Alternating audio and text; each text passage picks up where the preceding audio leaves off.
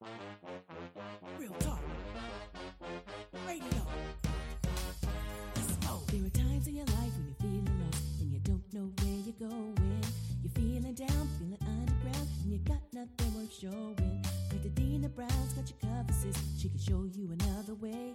Tune in weekly to your radio, and she'll have it feeling like there's a ship. Hey, yeah.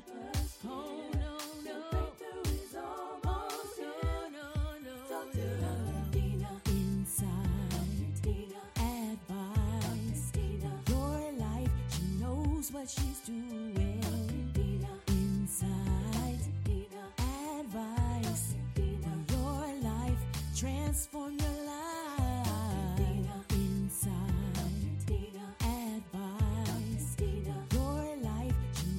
What she's doing.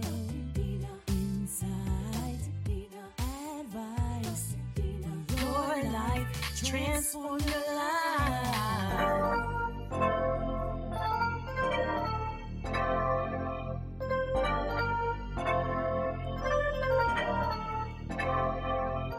Welcome to Walking Through Glass, the podcast. I am your host, Dr. Dina C. Brown, founder of the Lead Her Shift movement, international best-selling author, speaker, and executive coach, affectionately known to my clients as the Catalyst because I make shift happen. My purpose in life is to inspire, empower, and transform lives. I wake each morning with the mission to help you lead with confidence, speak with influence, and connect strategically by getting out of your own head so you can lead. And by lead, I mean learn, experience, apply, and develop. Walking Through Glass, the podcast, is not about breaking through the glass ceiling. It is about the struggle we face on our journey, walking through the glass. The fear, anxiety, depression, imposter syndrome, limited beliefs, negative self-talk, and other BS belief systems that get in the way of us living the life that we dream and desire. It is time to make the shift to clarity, confidence, and consistency. And I am so happy to have today joining me in the room, Jen. Jen's passions lie in accompanying the people. This is what's so cool. I got accompanying people who are changing the world to help them work and live with resilience and better accomplish their purpose. She is founder and CEO of Space Bangkok, a social enterprise that helps those addressing the biggest problems to do their best work by incorporating reflective and resilience elements in leadership development, facilitation, peace building, capacity building, and other work. She is a facilitator. She trains. Again, that resilience piece is so powerful. And with her over 18 years of experience in working on peace and capacity building in Thailand and Southeast Asia, she's a powerhouse, everybody. And Space Bangkok is a part of the Humanities Thread community of practice, which was formed to pioneer sustaining peace builders and peace building. Now, I will give you this little heads up, y'all. She's an anthropologist by training. She is fluent in Thai and has lived in Thailand on and off for over 27 years. She is a Southeast Asia specialist. I had to turn the music down for this, y'all, because I don't want you to miss this part. And when she is there, I guarantee you people don't realize that she might not be Thai because she's immersed herself into the culture so that she can truly impact everyone around her. Her essential indulgences include working wood into talking sticks. Oh my God, I got to hear more about that. Composing the odd haiku, gardening and cooking. And if you've ever had Thai food and Thai seasoning and spices, oh my gosh, yum. And she is a dedicated student in the ancient and traditional Thai martial art. Oh my gosh, everybody. Can we give a big hello to Jen? I want to make sure I get this right. Is it Weidman or Weidman? It's Weidman. You got it right the first time. Yes. All right, Jen Weidman, welcome to the show. Come on, tell us a little bit. Okay, I'm going to have to know a little bit more about these talking sticks. How did I order one? Look, of all that greatness you do, I'm like, the talking stick.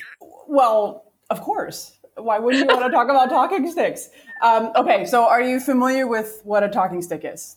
Yes. Okay, so for those of you who aren't, since, in case somebody's going, no, basically it's a traditional tool used in a lot of traditional cultures for deep conversation and listening and problem solving and conflict resolution. So the person who is holding it can say anything and everyone else must listen, which keeps us from interrupting each other or just listening to respond. And so we can listen to understand a bit more. But the key is that everybody gets their turn. So you can go around, you pass it around, you can pass it around multiple times. So everyone can speak fully and listen fully.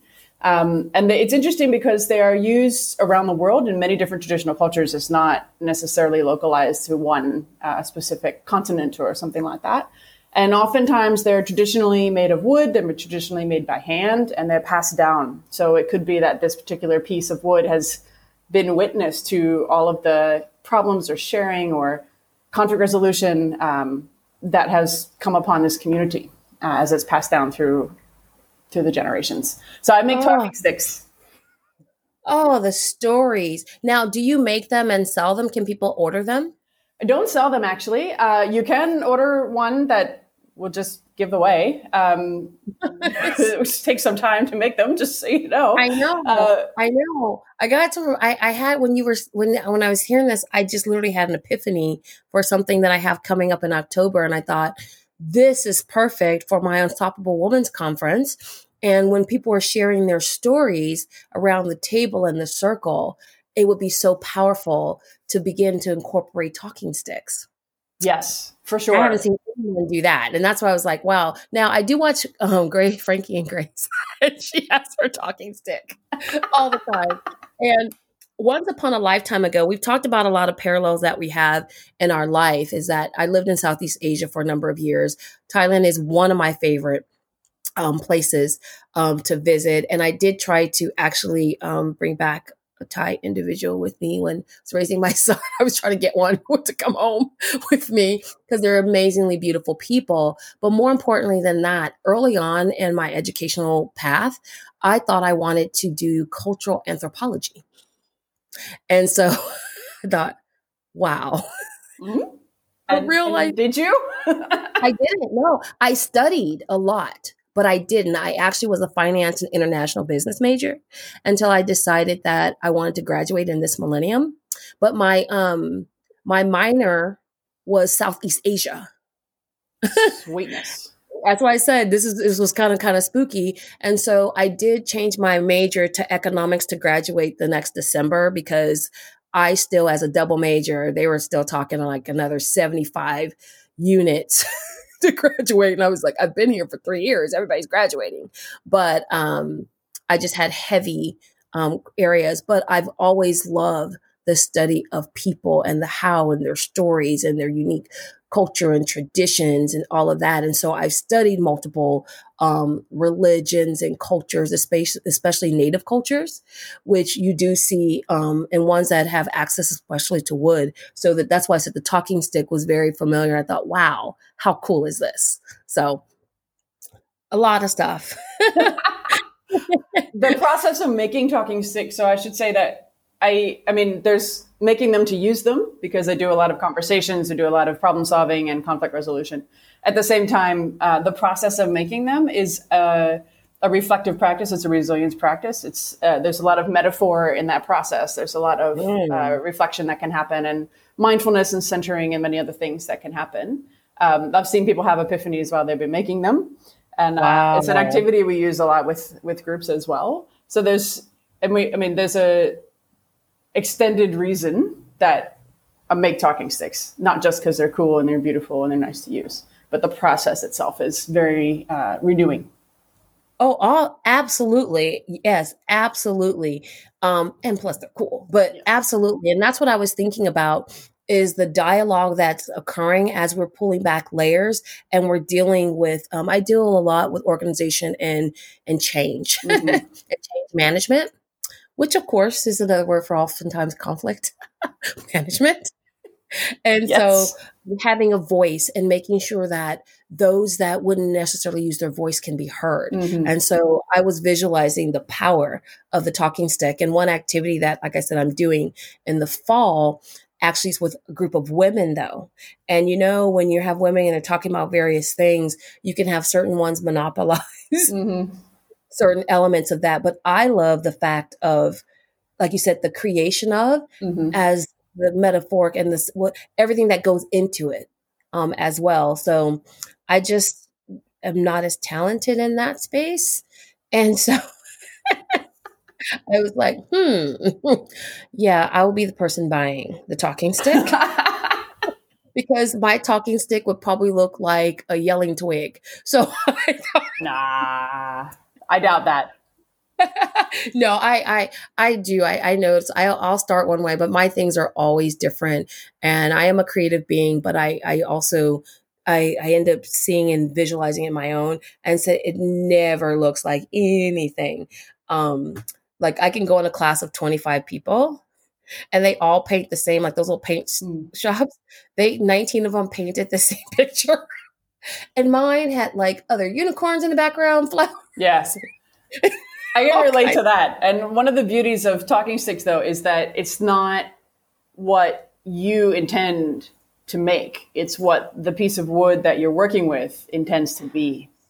And you have to actually put yourself in the back seat and just commune with this piece of wood and see what it wants to be. What shape does it want to be? What size? What does it want to be? And all of those things. How does it, what should you do?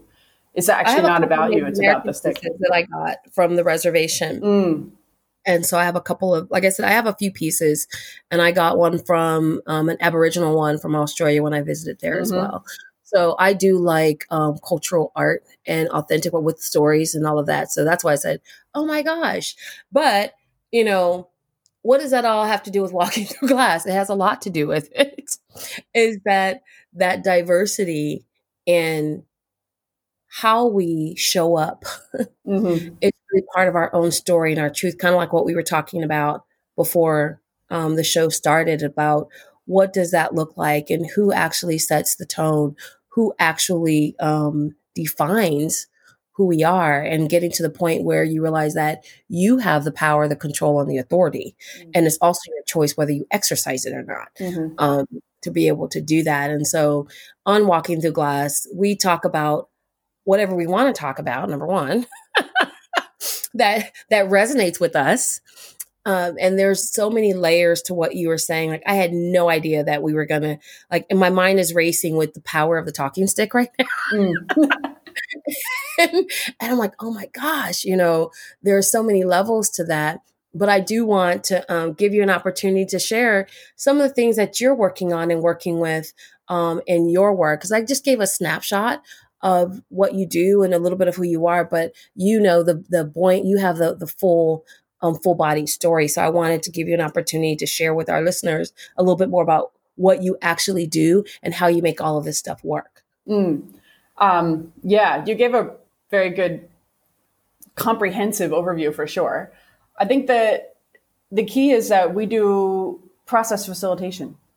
So anything that needs to be done, my team and I facilitate the process.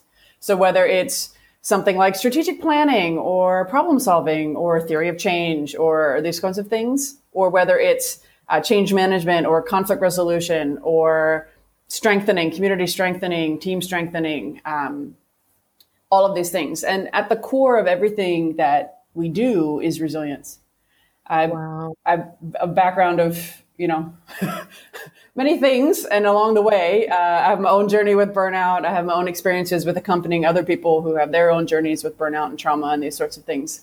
And at one point, I just sort of looked at the world and said, we don't have to harm part of humanity to help part of humanity. We can live and work in ways that are doing good and are also taking care of the people who are doing the actual work.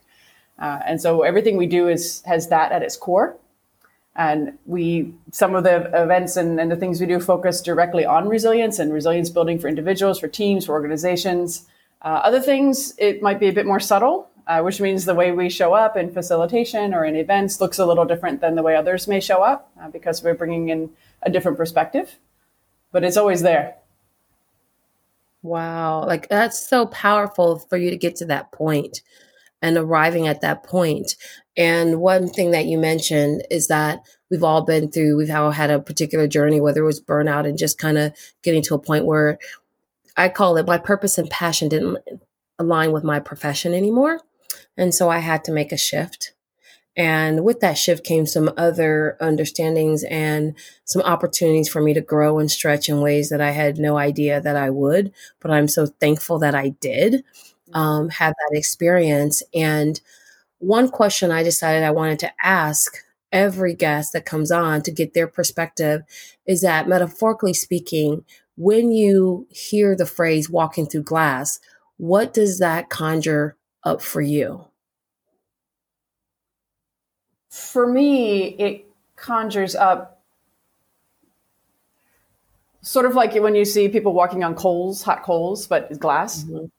So you're barefoot and you're actually walking through glass, which is, I guess, a bit literal. It's also metaphorical in many ways. Oh, absolutely. Yeah. Absolutely. How do you continue to move forward, make progress, develop, learn, bring light while walking on a substance that is potentially very, very painful and could harm you? It's interesting because it makes me think of a conversation I had recently with a colleague and a friend who was describing walking through, I'm not going to get I don't remember the official word, it's a South Korean thing, and then they walking through Pebble Gardens. Oh, yeah, the Pebble Gardens, yeah. Yes. I lived in South Korea for 8 years. So you know exactly what I'm talking about, walking through the Pebble Gardens barefoot, and how you have to go very slowly and you have to be very intentional and that you have to be very centered in order to make that journey. And when you can do that at the end, it's very renewing and healing and empowering for you as an individual. So it kind of makes me think of that. It kind of makes me think of how do we walk forward through situations or challenges that could be fine if the glass is laying flat. You could be fine. It could be sticking up, could pierce your skin. It could hurt you. It could be okay. It could be, how do we vary our speed? How do we adjust what we're doing? And how do we protect ourselves, or how do we prepare ourselves to do that? And all of that, like I'm so glad that intuitively I was led to begin to ask that question. In season 1 and when I first started the show, because I would get the question all the time. What does that mean? Like, where did you get that from? I've never heard that before. And I found myself sharing my interpretation of what walking through glass is. And it's still relevant, and I will share that. But I thought in season 2, when I started having more conversations, I thought, how powerful would it be to ask? What does it look like for you? Because we're all on the same journey, but we take different paths, and we can look at the same thing and have a completely different understanding based upon our own unique experiences. Mm-hmm. And so I knew, and I know clearly my why of where it came from. And I do share that. And I love sharing that. And I have found when I start asking the question, that same thread resonates. And so it's been this wonderful validation. Not that I needed validation for my idea. The feedback's always great, but it was powerful to know, okay, great. It isn't just me. It's not just about me. This is something that's real, because the way it hit me like a ton of bricks to actually begin to address it was I was working on Testimony, which is the anthology I just released with a group of 8 other amazing authors. And I had worked on Testimony, the journey of me on the road to I Am. And I just had the framework. I had the cover. I had the idea. And I still didn't feel right to me yet. Mm-hmm. And so I was driving, thinking about a client I was actually going to work with. And I work with a lot of C-suite executives on how to build, like you said, build their teams, cultivate and equip their leaders, and help them communicate and connect, in a powerful way. And I just started to reflect on the conversations, and I got another request because I speak, and it was like this other women's conference. And it was another one that said, breaking the glass ceiling, and everybody's writing a book on let's break the glass ceiling and break the glass ceiling. And I was sitting there, I said, I'm so sick of hearing that. Not saying it's not valid for those of you out there. I just said, okay, but what I'm hearing is that the women, they're getting the C-suite, they have the office, they have the power position and the paychecks. But when they're having conversations with me, I get to talk to the broken little girl with the doubts, the fears, the insecurities, the substance abuse. They're trying to manage not the job and the role, but their own self-mastery of walking through that glass. Because now the questions are, am I a good mom? Can I still be a wife? Should I make time for my friends? How do I show up? Where's my me time? Am I good? And the good enough wasn't, can I do the job all the time? That's rare. It was, can I still show up the way my family needs me? In the way that I need me. And I said, okay, that's walking through the glass. And I was praying about it. And it was like, okay, I don't want to talk about breaking through the glass ceiling. I can teach you how to do a power pose. I can teach you how to communicate. I can teach you the science of a great speech. I could teach you that. I can. But what my sweet spot was, and I kept saying, what do people come to me and they're talking to me? It's how do I do blank? How do I walk through the glass? And I tell people, this is, like you said, this is what I did. I've been there. I'm a veteran educator over 25 years. I was a school principal for nearly 10 years of that. I was in a heavy male dominated area. I was in a military environment because I worked for the Department of Defense. I literally had to walk on the coals, and even because I was stationed in Korea, I walked on the pebbles and everything else. And I had to create what I call these diva hacks. And then in the midst of that, dealing with failing marriage and the road of single parenthood and being a boy mom and dealing with all of my emotions. But I had to go to work and show up 100% and leave everything else outside. But it was still churning inside of me. And and it reminded me, and I got a clear visual when I was driving, I pulled over, is that I remember being about 8 and going and getting some milk or juice in the middle of the night. And of course, you don't want to turn the lights on because you're not supposed to be up. I mean, I'm talking about in my house. Now kids are free flow now. And I dropped the glass, and we weren't supposed to drink from glass, supposed to drink from plastic cups because kids drink from plastic cups. But I broke the glass and I tried to sweep it all up, right? And, I'm like, I can't walk in there with no shoes. But I didn't think about it. The next morning, I walked in there. I thought I got all the glass up, and a little small shard of glass got in my foot. And we couldn't find it and get it out. It was very, very painful, like you said. And my mom was like, what happened? And I had to tell her, of course, about the glass. But trying to get it out was really tough. And I kept walking on it because I was trying to hide that I stepped on glass. And it kept going further inside.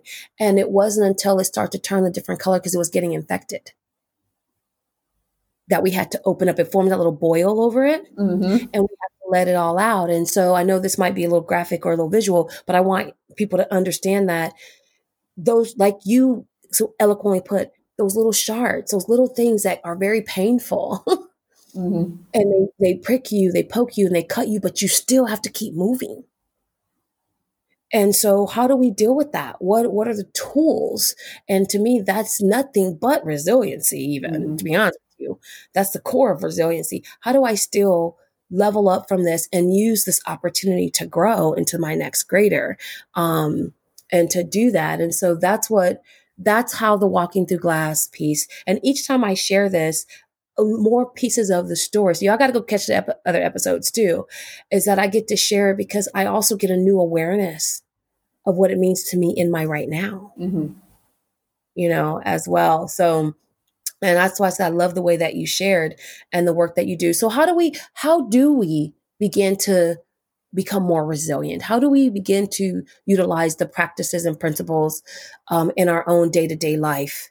What would you recommend? There could be a really long answer to that question. Okay. Let me try to make it less long.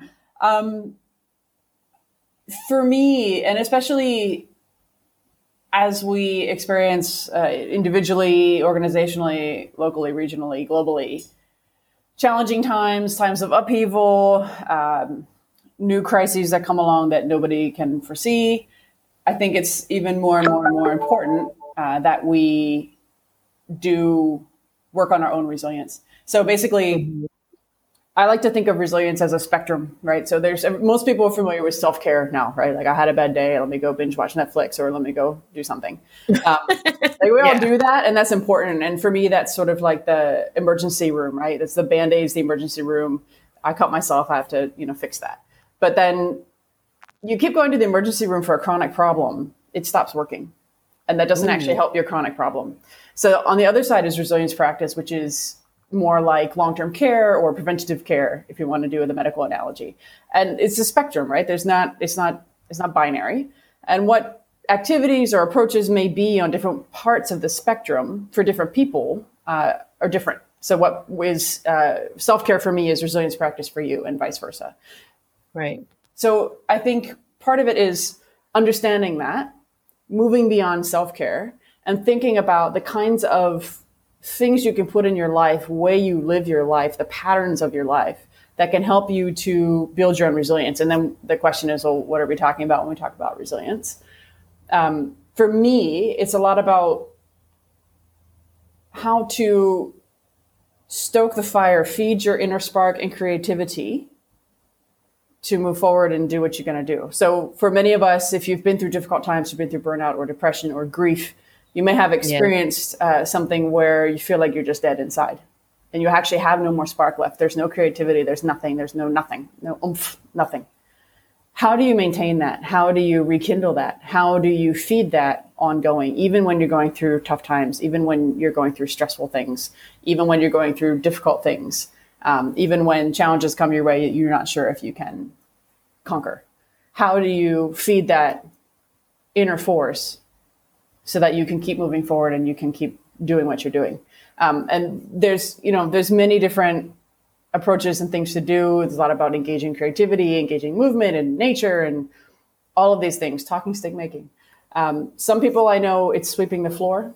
Some people it's cleaning. Some people it's so many things that you can do. But I think it's partly also the intentionality of saying, I'm going to put this in my day. I'm going to put these things in my life to build my resilience so that when difficulties come along, I'm better prepared to walk through them and come out on the other side and keep going.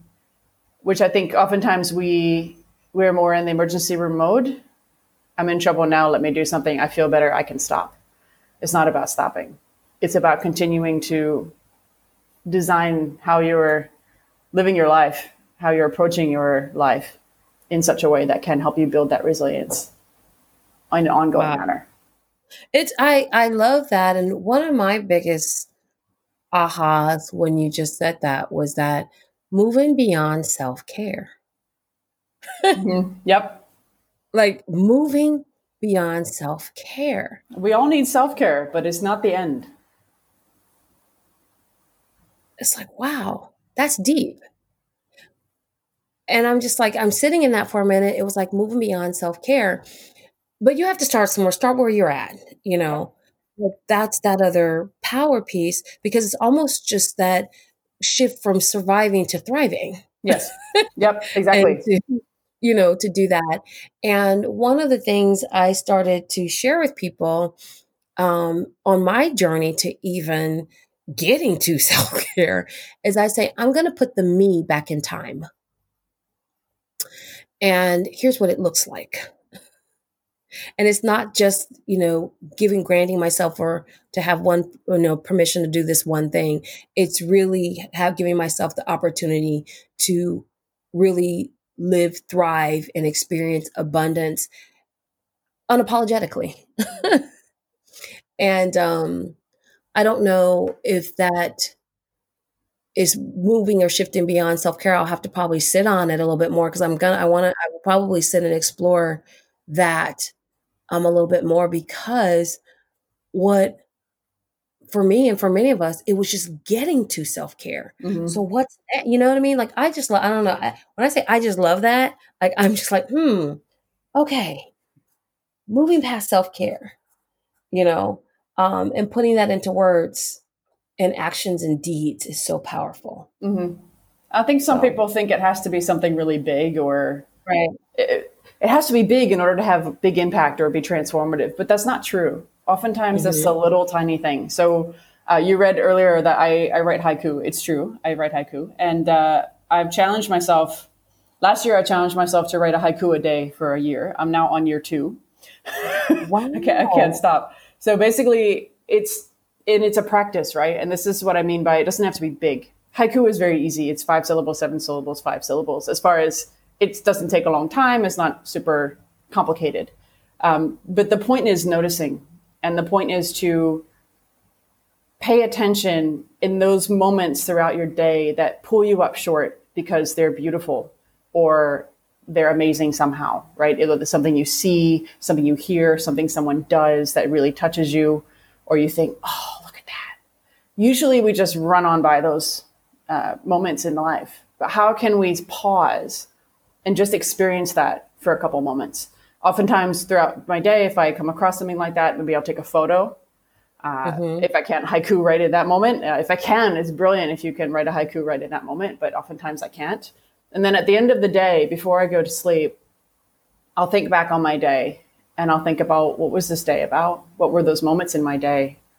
What was the salient points? The beauty of haiku is that you have to embrace the full complexity and walk into the simplicity on the other side. So how can I put that into a haiku, whether it's one moment, whether it's a whole day impression, what is it? But what it gives me is, 2 to 5 minutes a day of just reflection. It's impossible to write a haiku if you're thinking about something else. It's impossible to do it if you're distracted by something else. You can't be watching TV. You can't be doing anything but writing that haiku. So it's basically 2 to 5 minutes of just reflective mindfulness in the day. And it's amazing the kind of difference that makes. There's appreciation of these moments, these bright moments in the day, but there's also just those moments of stillness. And sometimes it's that simple. It doesn't have to be huge. No, it really doesn't have to be huge, like you said. And for me, as a former English teacher, poetry, April being National Poetry Month, was always my favorite. And I would actually take them through all the various, styles that were there. And it's been a while, since I've actually been in the classroom, but haikus are beautiful. And that's why they're written a lot about nature and things that you see and quick experiences and short emotions. But you do have to be present, to do that. And when you do, I was sitting there going, there's 3 things, and this is what I say all the time that you need in order to really live the life you dream and desire. You need to have clarity, you need to have confidence, and you need to have consistency. And usually the consistency portion is where many of us have to work on. And just like you, that challenge for yourself, the haiku a day, that's what started with me on my social media to do truth serums. And at first it started I'm going to do it for the month of January to build that consistency muscle. I don't care how tired I am. I don't care what is going on. I need to do it. And even if it's 11:59, you know what I mean? Mm-hmm. I do. You will do it today. You're going to do it and not, you don't have an out to do it. So unless for some reason technologically everything went kaput, then you still write it. I still write it in a notebook and then I'll post it later. And so I start doing that and it's turned into a whole series and the power of our truth and the power of our consistency is compounded because it impacts other people's lives. And one day I missed because I was traveling, so I couldn't get, to post and I didn't have the platform to post it on. And I got inboxes of, I really look forward to your daily truth serum. What? You were paying attention, because it was for me. Mm-hmm. But yet, when we really do begin to work on self, then we have an opportunity to exponentially impact others. If we're all working on to be the very best version of ourselves, and we're worrying about ourselves in that capacity, then what it does is that overflow leads to the greater good because now we're putting the best version of us forward. And that's just something that I subscribe to. And I've realized that I'm getting better at because now I serve from my overflow. I always start, how can I serve? How can I support? Because I'm not tired. I've shifted past self-care. So maybe I am there. I've shifted past that.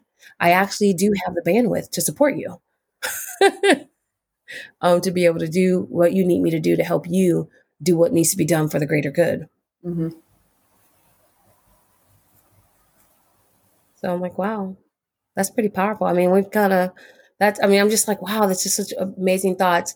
Now, as we begin to kind of pull it, and there's so much, like you said, you can go longer and deeper and et cetera, but you gave such a powerful explanation about what resilience is. What if you can give our listeners just one thing, one key takeaway, a golden nugget, the golden egg that they can implement like right now, tonight, when they hear it, today, immediately, in order to become more resilient or identify the areas that may need to have some a little bit more resilience. I don't know. I was thinking about like Botox and collagen. Where do I need to inject some resilience into my life? Well, luckily, the source of resilience doesn't need to be injected because you already have it inside of you. So you've already got it, and it's free, Yay! I think a couple things. I think the first thing to start with is that oftentimes the journey to build your own resilience is a reflective one, which means, yes, looking inside yourself. Yes, sitting with difficult things, dealing with them, realizing they're there, and doing something with that. So I guess my one thought about that is don't be scared. Many of us are afraid of reflection, and we're afraid of sitting still with ourselves. We're afraid of what we may find. We're afraid that we may not like ourselves. We're afraid that we might not approve of what we've been doing or what we've encountered. We're afraid we can't deal with things that are coming our way. So I think the first step is don't be afraid. You can. It's the best journey that you will ever take. It's also one of the most difficult, but that doesn't mean it should be feared. And then the first steps of that journey are walking it anyway, even if you're afraid, that's okay. It could be uncomfortable, that's okay. And then finding, like we're talking about, just those little moments. Can you find 2 to 5 minutes in your day, at any time of your day, when you just where you can reflect, you can have some mindfulness, you can just be in your little you bubble inside of yourself and not be distracted by anything else or thinking about anything else. And some people are thinking, there's so many distractions in my life. It's true. It is true. It's true. I get it. 2 to 5 minutes a day. Start there. Find it somewhere and start there.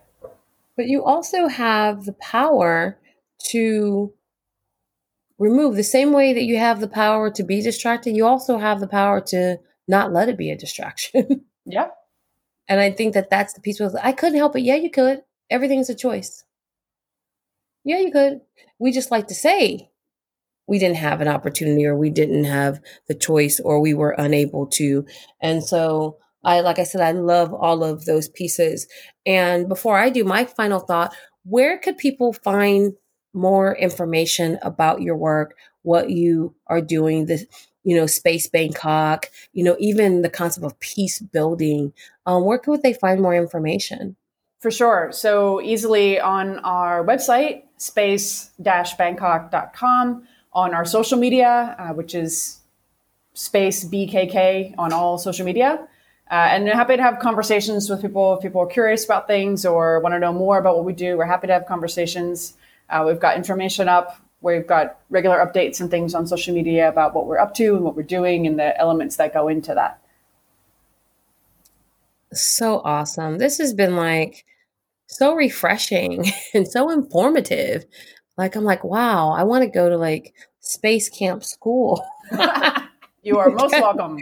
I know. As soon as we can travel, I'm like, oh my gosh, it's one of my favorite places. As soon as the travel bans are lifted, I am definitely hitting the friendly skies again.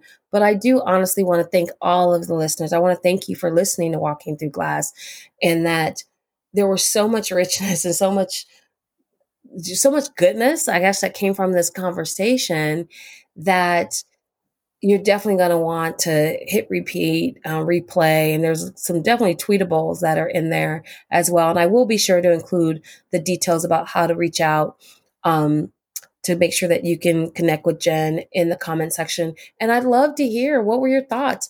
What do you think about resilience?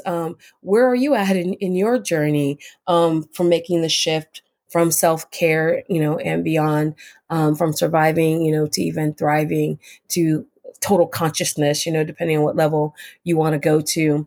But I do want to leave you with this final thought, is that to know that you have the power and the authority to transform your situation. So get clear about what you really want, which will lead to you being confident about who you are called to be and allow you to stay consistent on how you are called to serve. And so until next time, please keep embracing the journey. We are in this together. So with that, later. Bye-bye.